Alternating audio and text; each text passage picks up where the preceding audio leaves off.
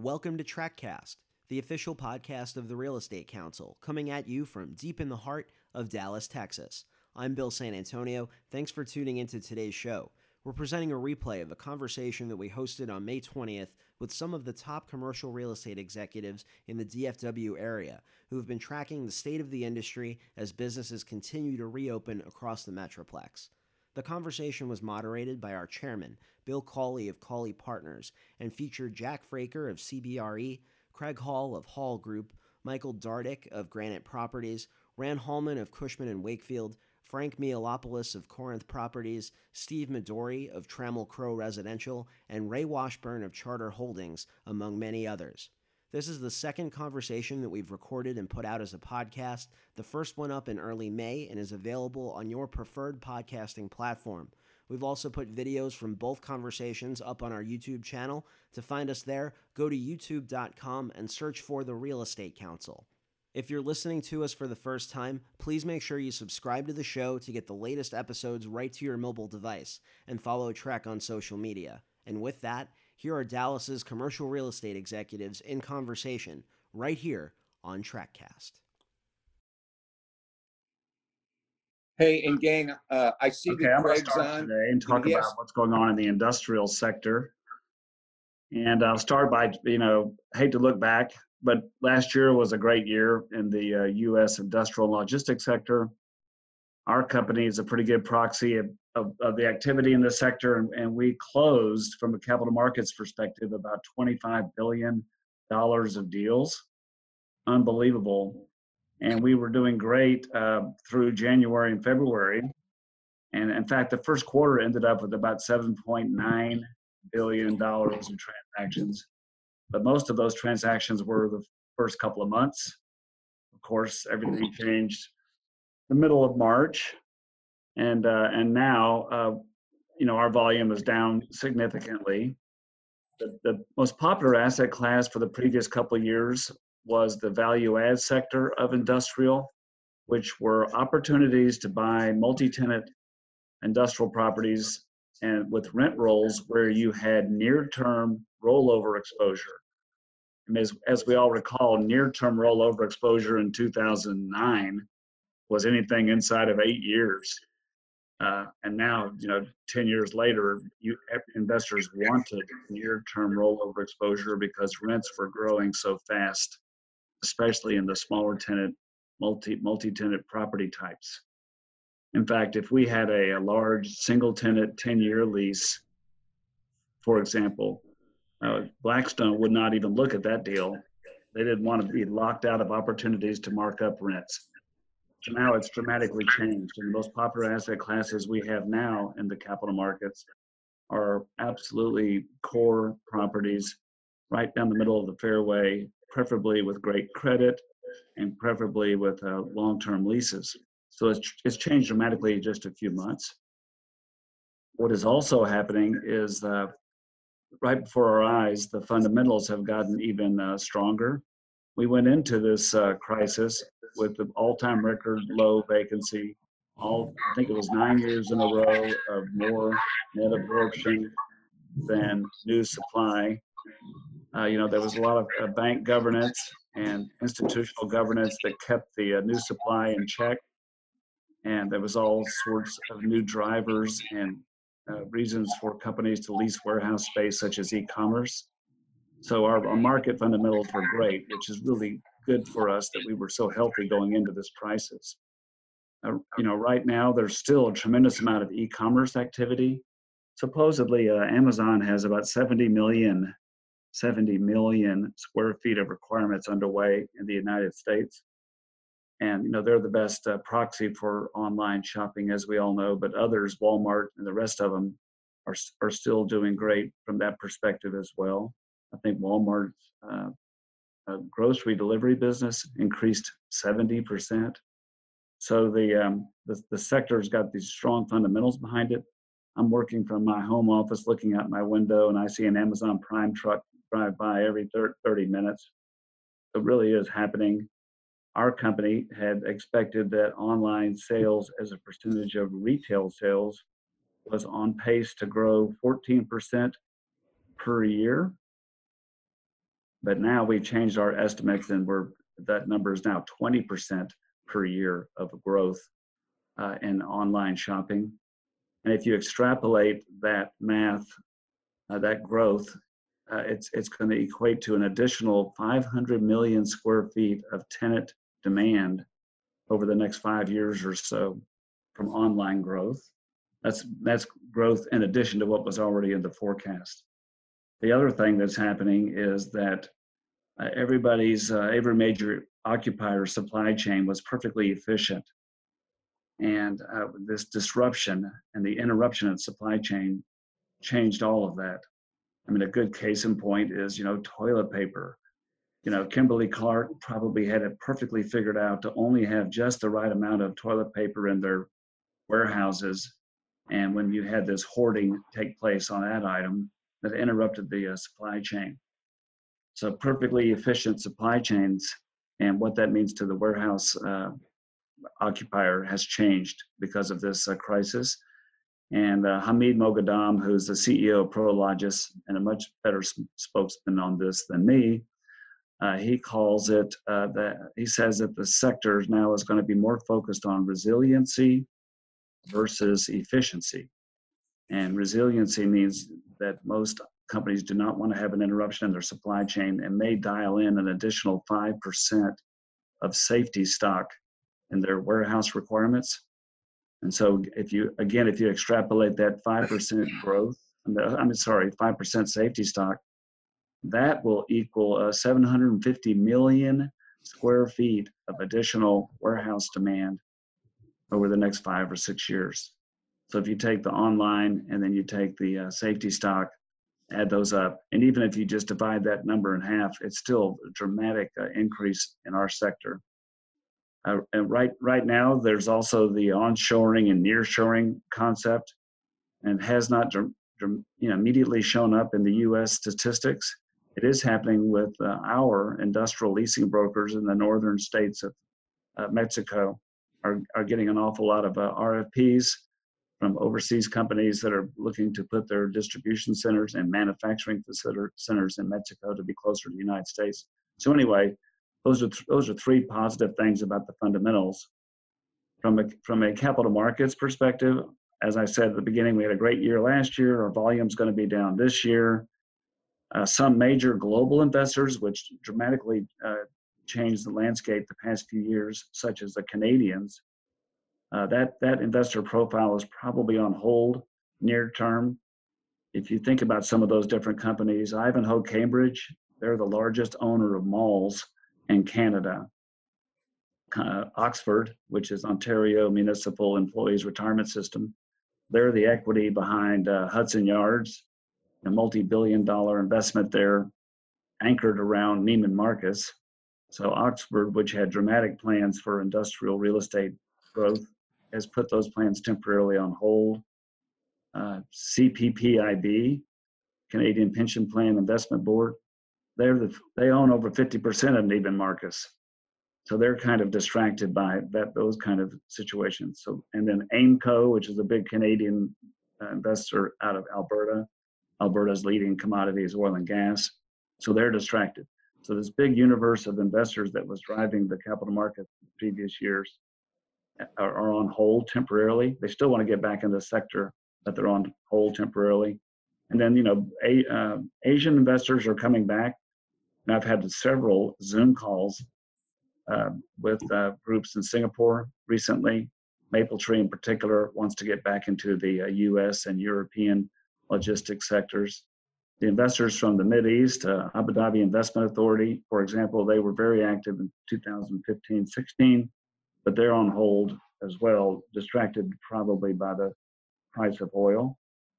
In the meantime, our domestic investors are still active, but as I said, most of the volume was in the value-add light industrial sector, and that's just momentarily on hold.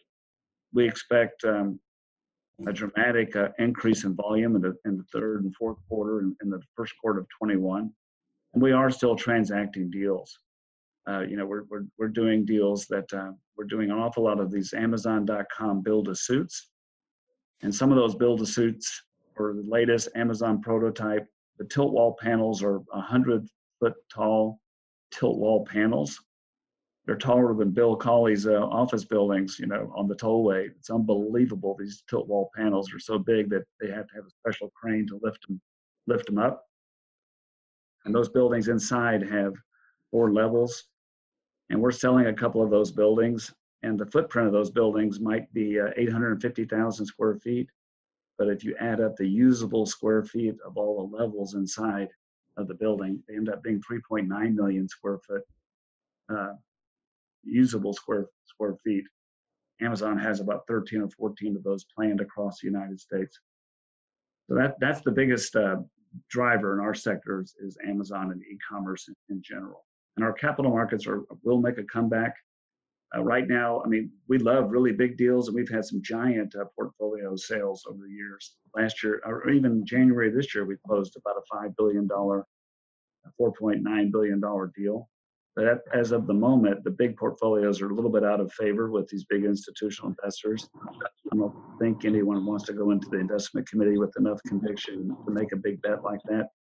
So we're seeing most of our activity in the smaller, more traditional industrial deals, 30 to 80 million dollar deals.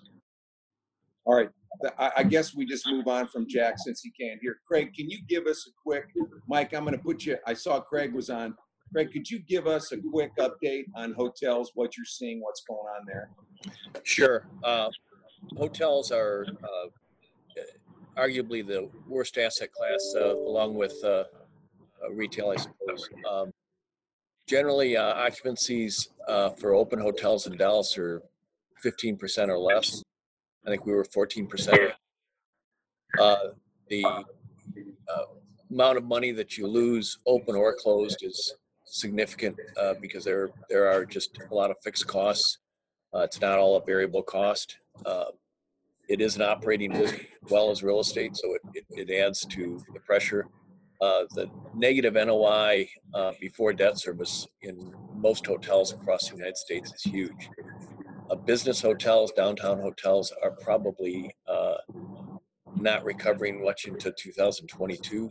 I'm maybe a pretty pessimistic view.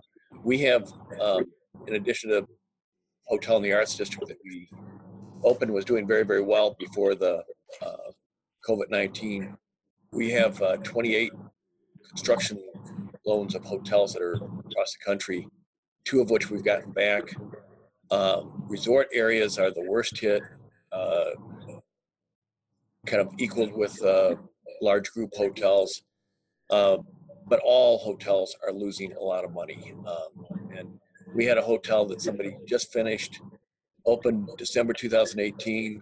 They handed us the keys back after losing $2 million between December 18 and April of this year. And they had 17 million in the hotel to build it.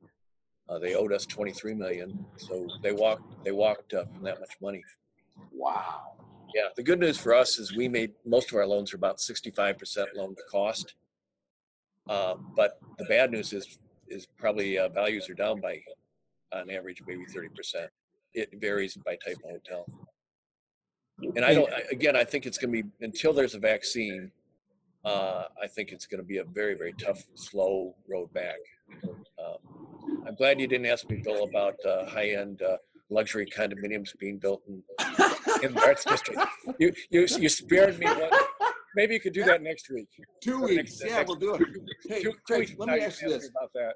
When you take a hotel back like that, do you then operate it, or do you just close it until it can? I mean, what do you do? Each situation will vary.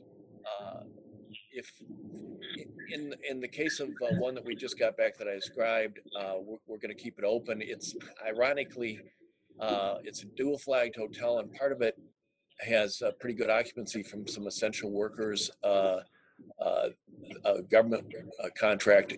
As long as that stays, it's worth staying open, but marginal, very marginal. We plan to take anything that we get back and not sell it. One of our guys here pushed me to try to market a half-finished hotel that we got back. to my surprise, we got a lot of interest. We may sell one, but in general, our plan is to try to hold for 5 years, 6 years, and we hope, we're working with borrowers. We hope we'll only end up with about 5 to 10, but my guess is we'll end up with 10 hotels out of 30, out of 28. And Craig, on the one you marketed for sale that was partially completed, was the activity at a basis that made sense to sell, I would assume, right?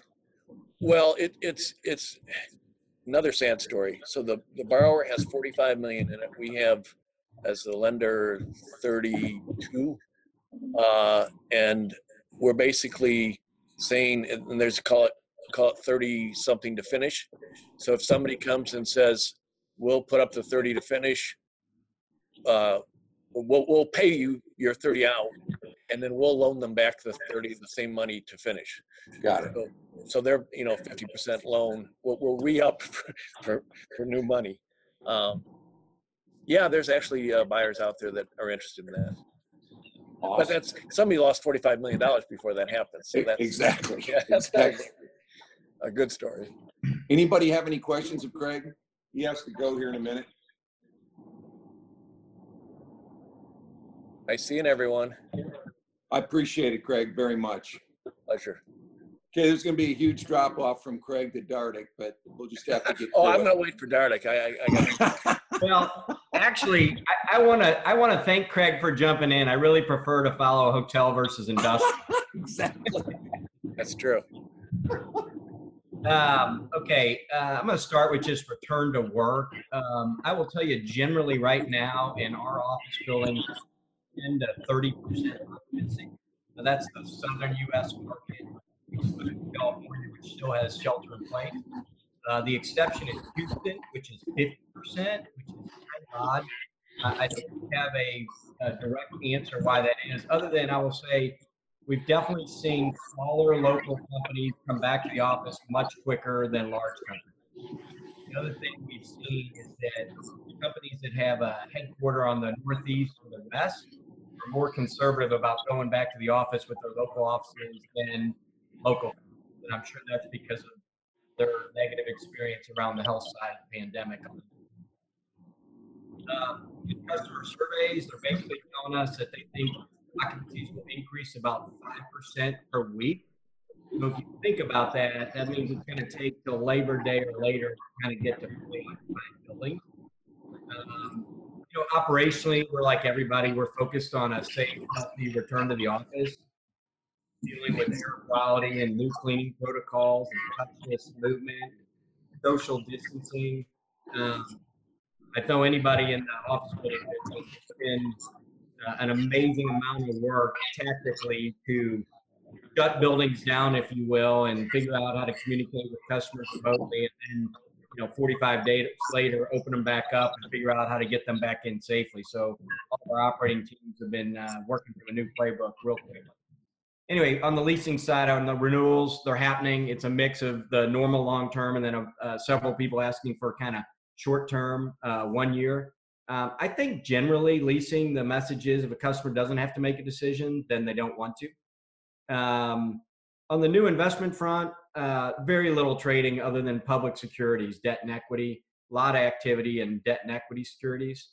I think ultimately we need liquidity problems to get price discovery, to get the market going again. And frankly, I think that's going to happen more like fall. It's not going to happen immediately. We need to see more of the business failures and occupancy and rent and lender borrower problems. Couple possible future themes. A little bit of a duh is healthy buildings. This pandemic has clearly accelerating the growing chorus that was around wellness and well buildings. I will say, the simple comments around air quality and touchless path and indoor-outdoor requires really huge capital investment. And it's our view that the healthy building is going to be, kind of another criteria for a Class A building, a LEED. And I know there's some certifications out there, and maybe that'll be the path. But I think the idea of a Class A building will include a healthy building. Another interesting possible theme is how customers are going to adjust their real estate portfolios. Look, we've been talking about the cross currents between remote working and how that hurts absorption versus reconfiguring or de-densifying space to accommodate social distancing, which obviously helps absorption. Nobody knows how that plays out. Both of those are real to some level. I think it's going to be, companies are all going to try to figure out how do they balance the need to have culture and collaboration and socialization, which means we're all together. And everybody would suggest that is a value add activity versus kind of this distributed workforce flexibility, which could help on the cost side and could be an employee benefit when you think about commute times. And some of the discussion that's been evolving, which I think is probably healthy, is the idea of a distributed network of offices, a hub and spoke. And if you think about it, trying to balance culture collaboration versus flexibility, it may be that people have kind of their main office where people spend some or majority of their time. And then they put these smaller satellite offices in the 2 or 3 locations where the majority of the college educated knowledge worker lives. And in that regard, they're not working at the main office, they're not working at home, but they're close to home and they could be around other employees to create the culture and the collaboration. So it'll be interesting to see how that plays out. I don't think any of us knows. It's way too early. I would say whenever you head into a downturn, the CFO and cost generally seems to gain more steam than the head of HR and employees. So it'll be interesting to watch that battle. The last thing I would tell you, and this one is for sure, we have a less of an opinion about, but the potential geographic shifts. It's just going to be interesting to watch where will jobs go as you come out of a downturn. I think short term, car markets or southern markets are going to win over mass transit markets or Northeast, West Coast dense cities. I can't imagine anything worse than standing 6 inches from somebody else's face on a subway, driving to, going to the office. So I think if you're having to make a decision the next 6 to 12, 18 months, hard to believe you're going to pick a mass transit market because your employees don't feel safe and aren't interested in even just getting to the office. Forget the density in the offices. Longer term, I think it's going to be interesting to see I definitely believe there will be a partially remote work strategy that evolves out of this. I don't think it's going to be everything, but it will emerge.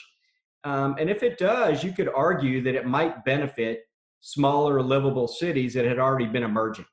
Because, as I would say, if you thought in Dallas you needed an office in, Plano and Park Cities, why couldn't it be Plano and Park Cities, Utah, right? If you believed in this remote working idea. So I'll stop there and take any question. Mike, have you seen anybody reconfigure their space, spread people out yet, other than just on a temporary basis? Well, you and I talked about it. I think right now in the short term, people are taking chairs out of conference rooms. They're putting tape over every other, cubicle, and they're doing kind of the low cost social distancing. It's really easy right now. I mean, we actually went back to the office Monday at 25%. And frankly, the lack of people in there solves the social distancing anyway.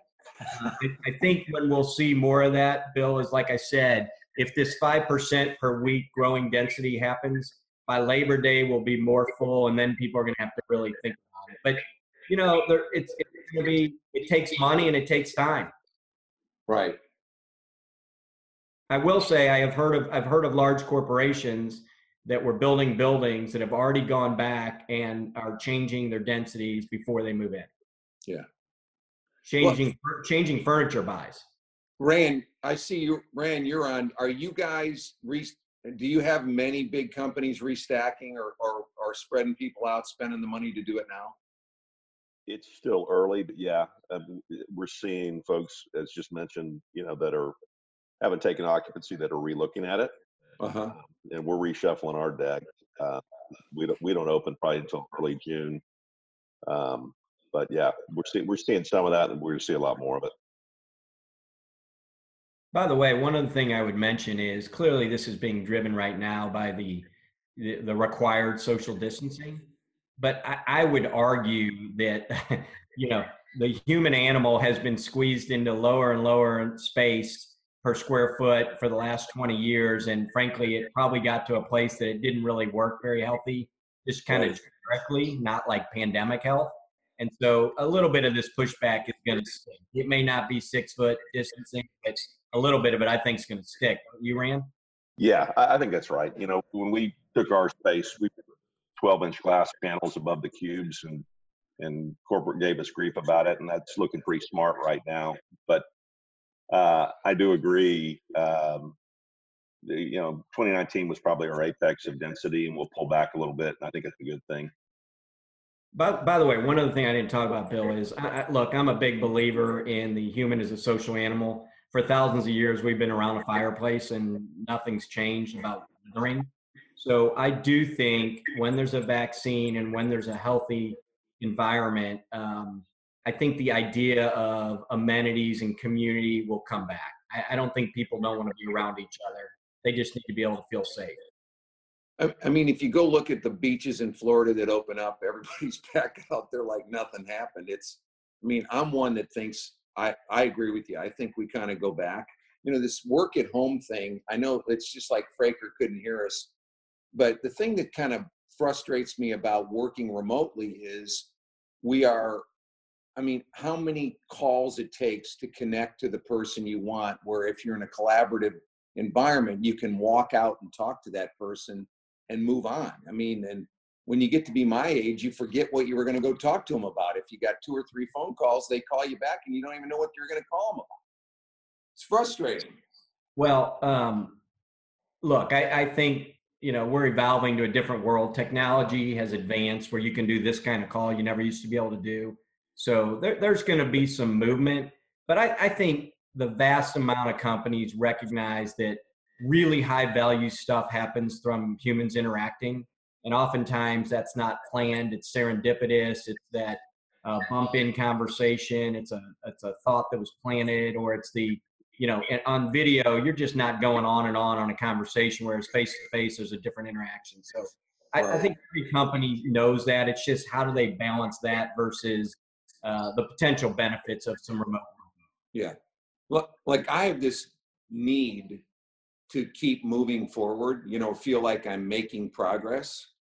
And I don't know how you get that feeling when you're isolated at home. If you're not a part of a team and you're communicating, you might have information that you need, but having everybody moving forward is it's driving me crazy. I mean, I feel like I'm running 100 miles an hour and everybody else is going about 25 in my organization.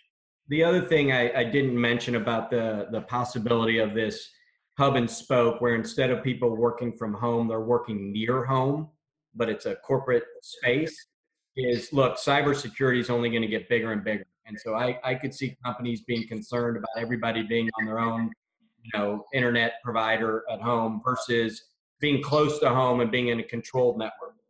Right. One thing, hey, Billy, in terms of, I think there are team sports and I think there are individual sports, and that kind of plays out in business too. And so the individual sports, I think those folks are probably more likely to work from home, but businesses like, brokerage, which are clearly team sports, and they're filled with folks that aspire to that. When you're not getting that interaction, it's almost like you're not getting your batteries charged. There's something valuable about just the collaboration beyond just the net of it, right?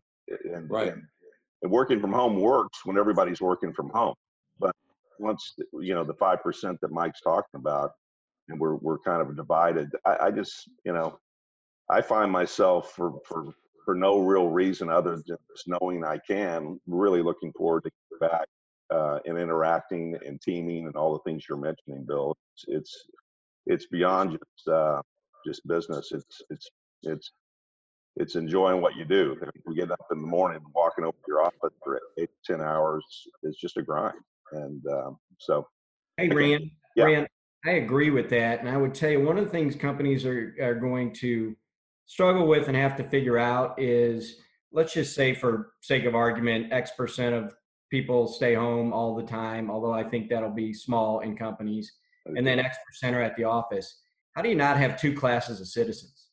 Because we've literally talked about it, and if there's 5 people that you would normally include and one's at home, it's going to be hard for the 4 that are just serendipitously jumping into a conference room to think about, oh, let's call Tommy or Sally at home and make sure they're part of this. So it's going to require a lot of change. It's going to require. I agree.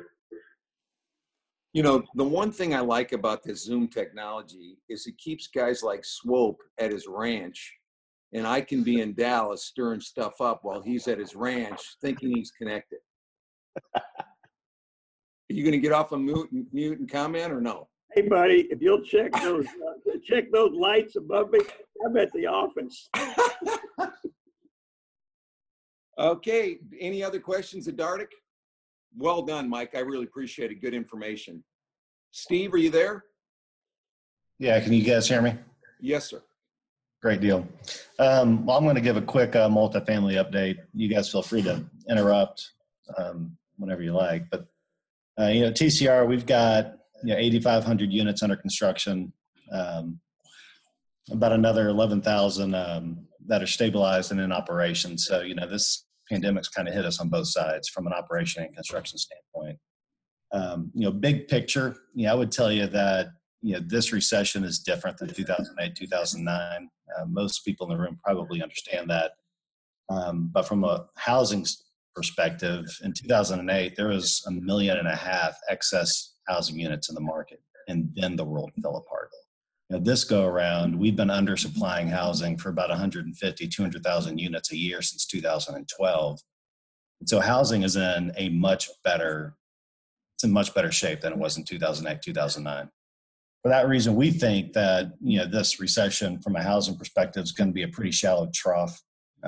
Yes, there is going to be pain. Yes, we are going to get hurt. Yes, there's going to be ODLs. There's going to be some distress, but it's not going to look like 2008, 2009, in our opinion.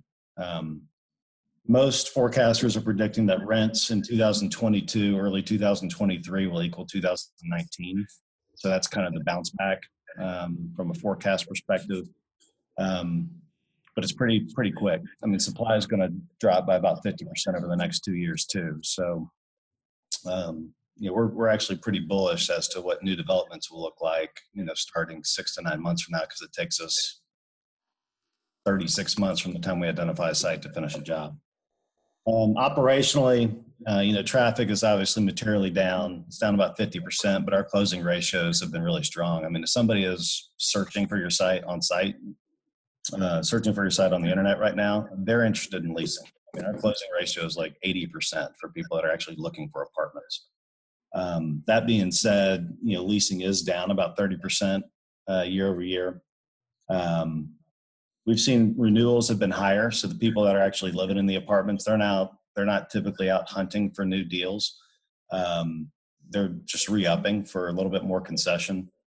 But what we have seen is that, with people losing the unemployment rolling in, we are net losing people. So our available to rent ratio, ATR, I can explain that if we need to, but that's been increasing. You want to keep that around 10%.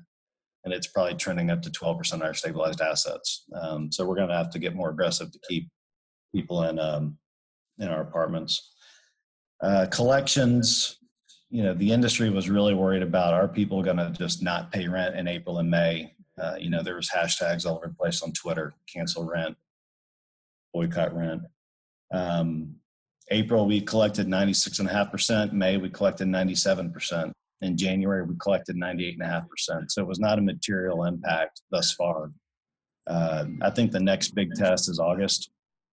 If you look out to when the stimulus checks stop rolling in to individuals, we'll see how much of that doesn't come to owners at that point in time.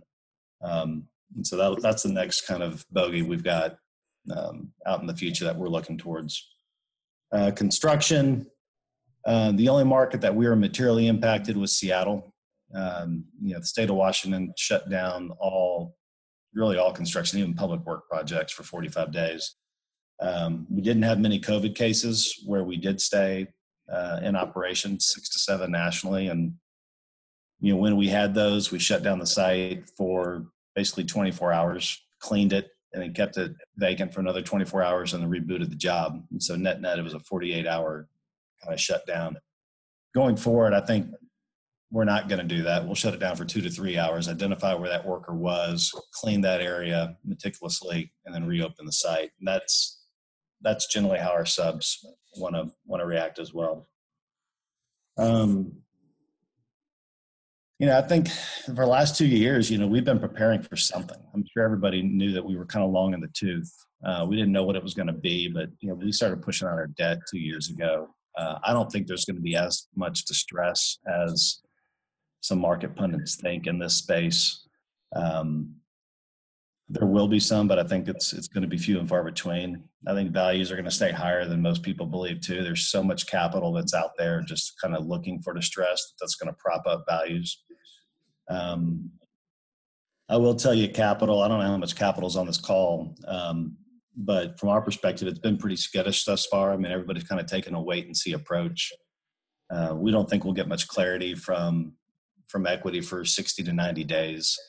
We haven't had many guys kind of pull out of deals. There's kind of one deal in Denver where one of our partners just kind of backed away from a closing that was scheduled to occur within 30 days.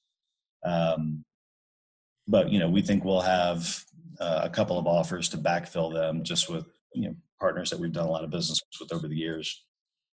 From a forecast perspective, how people are looking at new deals, what we're hearing and how we're kind of looking at it.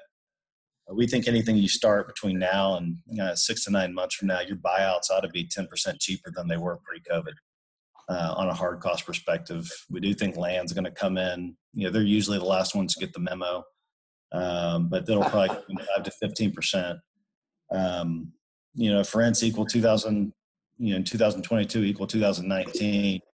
Your yields, unlevered yields, are going to be up 40 to 50 bips on cost. So, I'm a developer, so I am glass half full, but that's the story we're telling for forecast.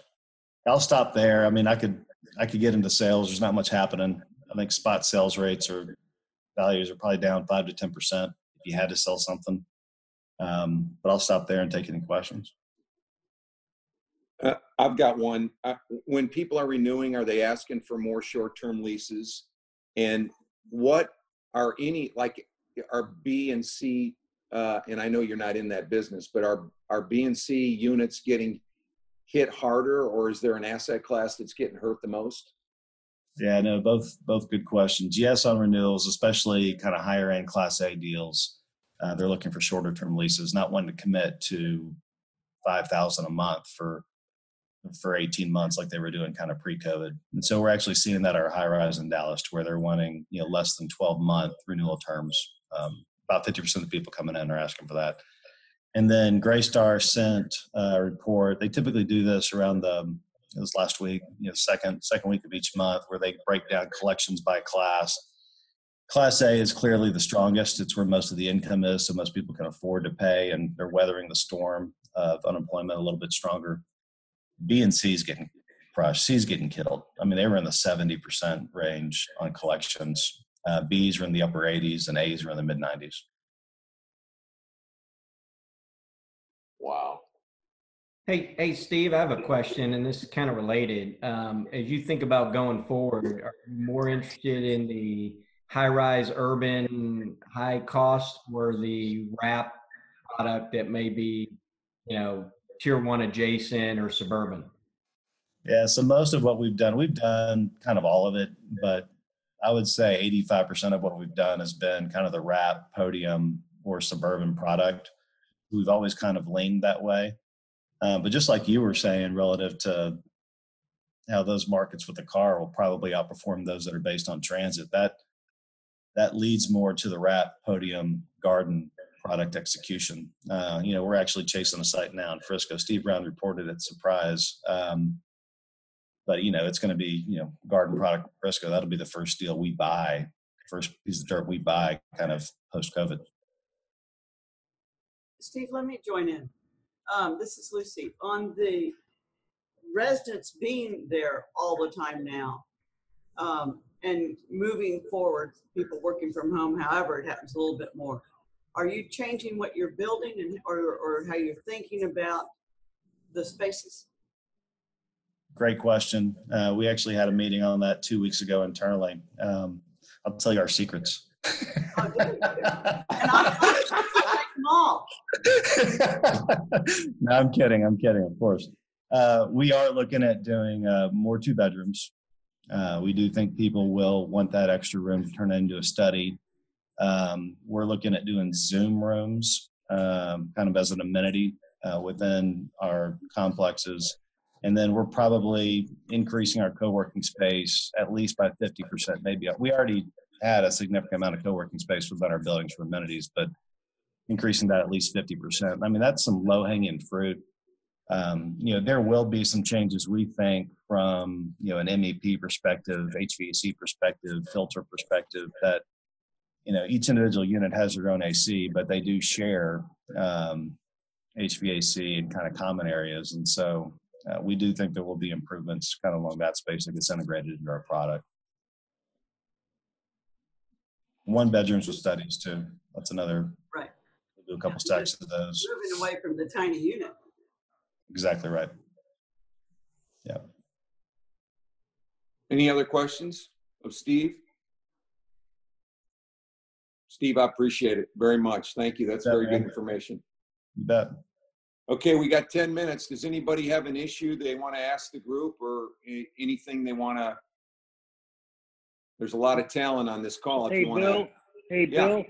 Bill, Yeah. can y'all hear me? This is Frank Mihalopoulos, and you and I have been talking about somewhat what's going on in the retail world and the mall world. Yeah. You guys want a quick update there? Let's hear it.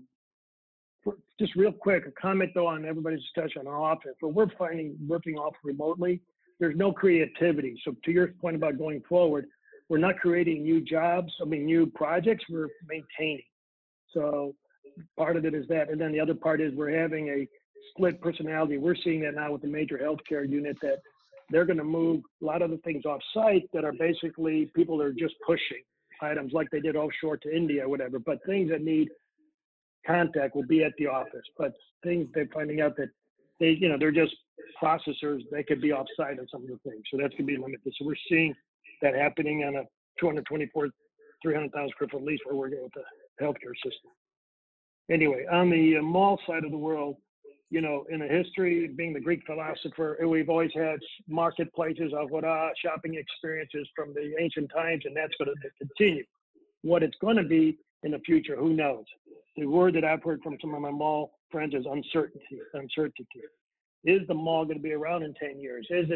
What kind of mall will it be? And so that's kind of a re-evolution of where we're going. I always say evolution, not revolution, but this has been revolution. And for those who've been watching a lot of Netflix, we've had the movie, they've been watching series House of Fire. So the house is on fire, and the department stores and retail, they came with the water hoses, but instead of putting water in the water hoses, they put COVID fuel.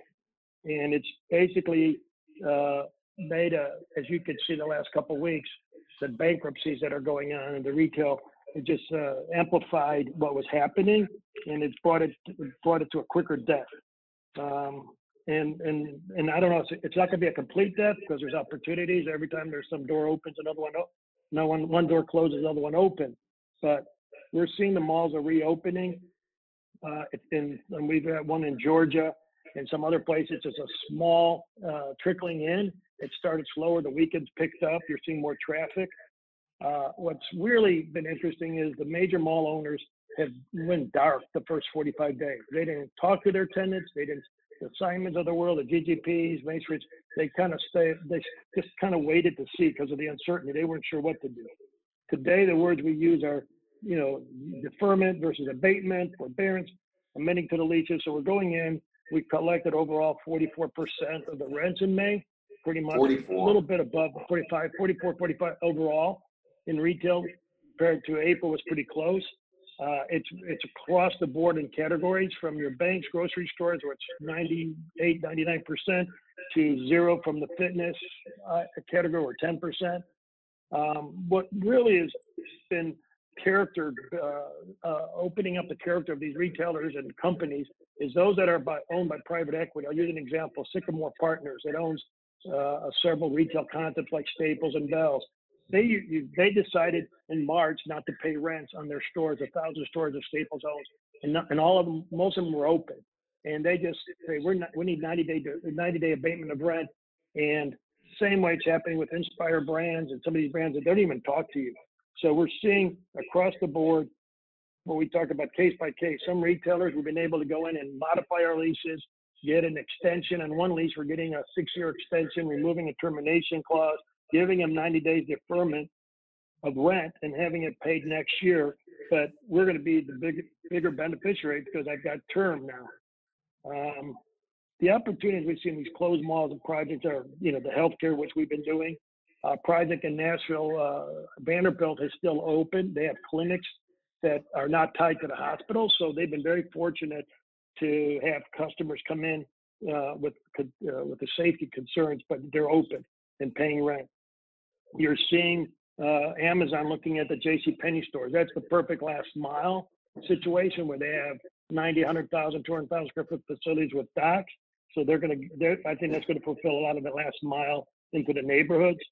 IKEA is looking to come in with their Inca centers, which is their hybrid IKEA malls that they bought, existing centers. So, these close, good location. It all depends on location. We're going to change the world. We're working on a couple grocery deals right now. Getting in finance is a different world, and I'll talk about that in a second. One of the things that we've always seen, if you look at the dips that we've had from the 80s to the Great Recession and all, is the home goods operations get better. To your point about building 2 bedrooms and apartments, Steve, they need more furnishings. You see companies that almost were broke that came back. Unfortunately, the Pier 1 didn't survive, but if they had survived, you've seen them do their uptick right after a recession. And so it'll be interesting if that continues. Bed Bath & Beyond is, one of my friends at Retail Connector will tell you, had their biggest run after, the 07, 08 breakdown. We'll have half of the department stores in 2021. You see it right now. There'll be half. And so it just depends on what locations. In smaller markets where they're the main thing, like Village, and talking with them, they're opening their stores. They're seeing traffic up. It's really across the board. They've had some stores doing better sales and other stores doing 25% of their sales. So it's really across the board. Okay. And on location and what people. So anyway, I'll end it with, it's all about the consumer and what the consumer feels and the consumer attitude. Thank you. Thank you, Frank. Hey, Steve, I see Steve and Alan on. Do you have any comment on retail? What you're seeing, anything changing? Yeah, I mean, from our perspective, I think, Frank's on the money when it comes to collections. We're looking at around 50% collected for our properties in April and about the same in May so far. And that varies depending on the type of property. On the rent deferral, I think creativity has been sort of the buzzword. I'm seeing tenants that are willing to give a multiple of term. So if you give them 3 months rent deferral, they're willing to add 6 months or even 9 months to the end of the lease if it's a tenant that you believe in. We're seeing a little bit of abatement, but not much. On the tenant side, mainly it is, deferment for a period of time, generally paid back over 2021. And we're seeing, for those retailers that are starting to reopen, we're hearing back some decent sales coming out of stores that have limited space and capacity. And it sounds fairly encouraging. Now that may be because the public's clamoring to get out, and this may be sort of a holiday type mentality, but so far the sales reports have been decent. Yeah, it feels to me like people are getting out. I mean, my wife and I have been taking walks at late afternoon, and it just seems like people want to go back to normal. I mean, and I'm not one that is living scared. I think you have to live smart, but I sure hope we go back to normal. This is driving me nuts. One quick statistic. Yeah, one quick statistic that is facts from credit card charges that JP Morgan put out yesterday. In March, the overall credit card charges were down 40%. In May, it was down 20%. Cards, when you're present, were down 60% in March and only 40% in May. E-commerce was up 70%. So there's a shift in, of course, how we're buying, but the apparel industry is almost dead. It was off 90%, and overall sales were down 16%. But to your point, May, the sunshine's coming out. people are, out and about, and you can see it even in the spending numbers. Well, Hey, Frank. Yeah. Frank, quick question for you. This is Steve. Is there any research or reports on local restaurants? I mean, that's just the part that just tears on my heart. All these local restaurants that are privately owned that, aren't franchised, that, they're kind of living paycheck to paycheck, month to month. And you just got to believe that half of those just don't make it 6 months from now. Well, it's harder to get, but you got the TABC reports and the state sales tax reporting. Yeah. But but that's kind of old. I mean, by the time you get that news, they might be closed. I don't know if Alan and Steve might have a better tracking method, but I've been involved with the Dallas City Council and the Real Estate Regional Chamber, and they're focusing on helping these small businesses. And they know, it's more firsthand. And this is where Trex Foundation and some of the funding needs to step up to keep these businesses open. We're seeing a split level of the bigger. We're all safe and we're very blessed to be on this call, and we're going to be fine. It's those small businesses across the restaurants and retailers and small operators are going to be suffering, and they're going to fall much more quicker than any of us think of. But you're right, Steve. But I think we're going to see some of those numbers, but it might be late. Yeah, I think it's probably a little early. We're keeping a restaurant tracker, but those restaurants are still using their PPP money to pay their people. They're trying to perfect the takeout business and seeing some success. But I think, we're thinking there will be, it could be 30, 35% of the restaurants that ultimately won't make it. And that is sad, unless they get some additional kind of stimulus help. But we're tracking that almost on a daily basis. Historically, 1 in 5 restaurants close within a couple of years of opening, and now it's going to be, like Alan said, about a third, close to a third of the restaurants we might lose. Okay, we're up against the end of the hour. Hey, Ray Washburn, do you want to say something? Ray just sent me a text saying he wanted to say something. Tell him to star 6 to unmute. Ray, are you there? Yeah. Hey, Bill, can you hear me? Yeah, fire away. Yeah, I'm unmuted. All right. All right. Hey, I'll give you a quick restaurant update because I heard you guys talking about it, but I'm on conversations every day with my restaurant guys. You would be shocked how many of these guys are not going to reopen.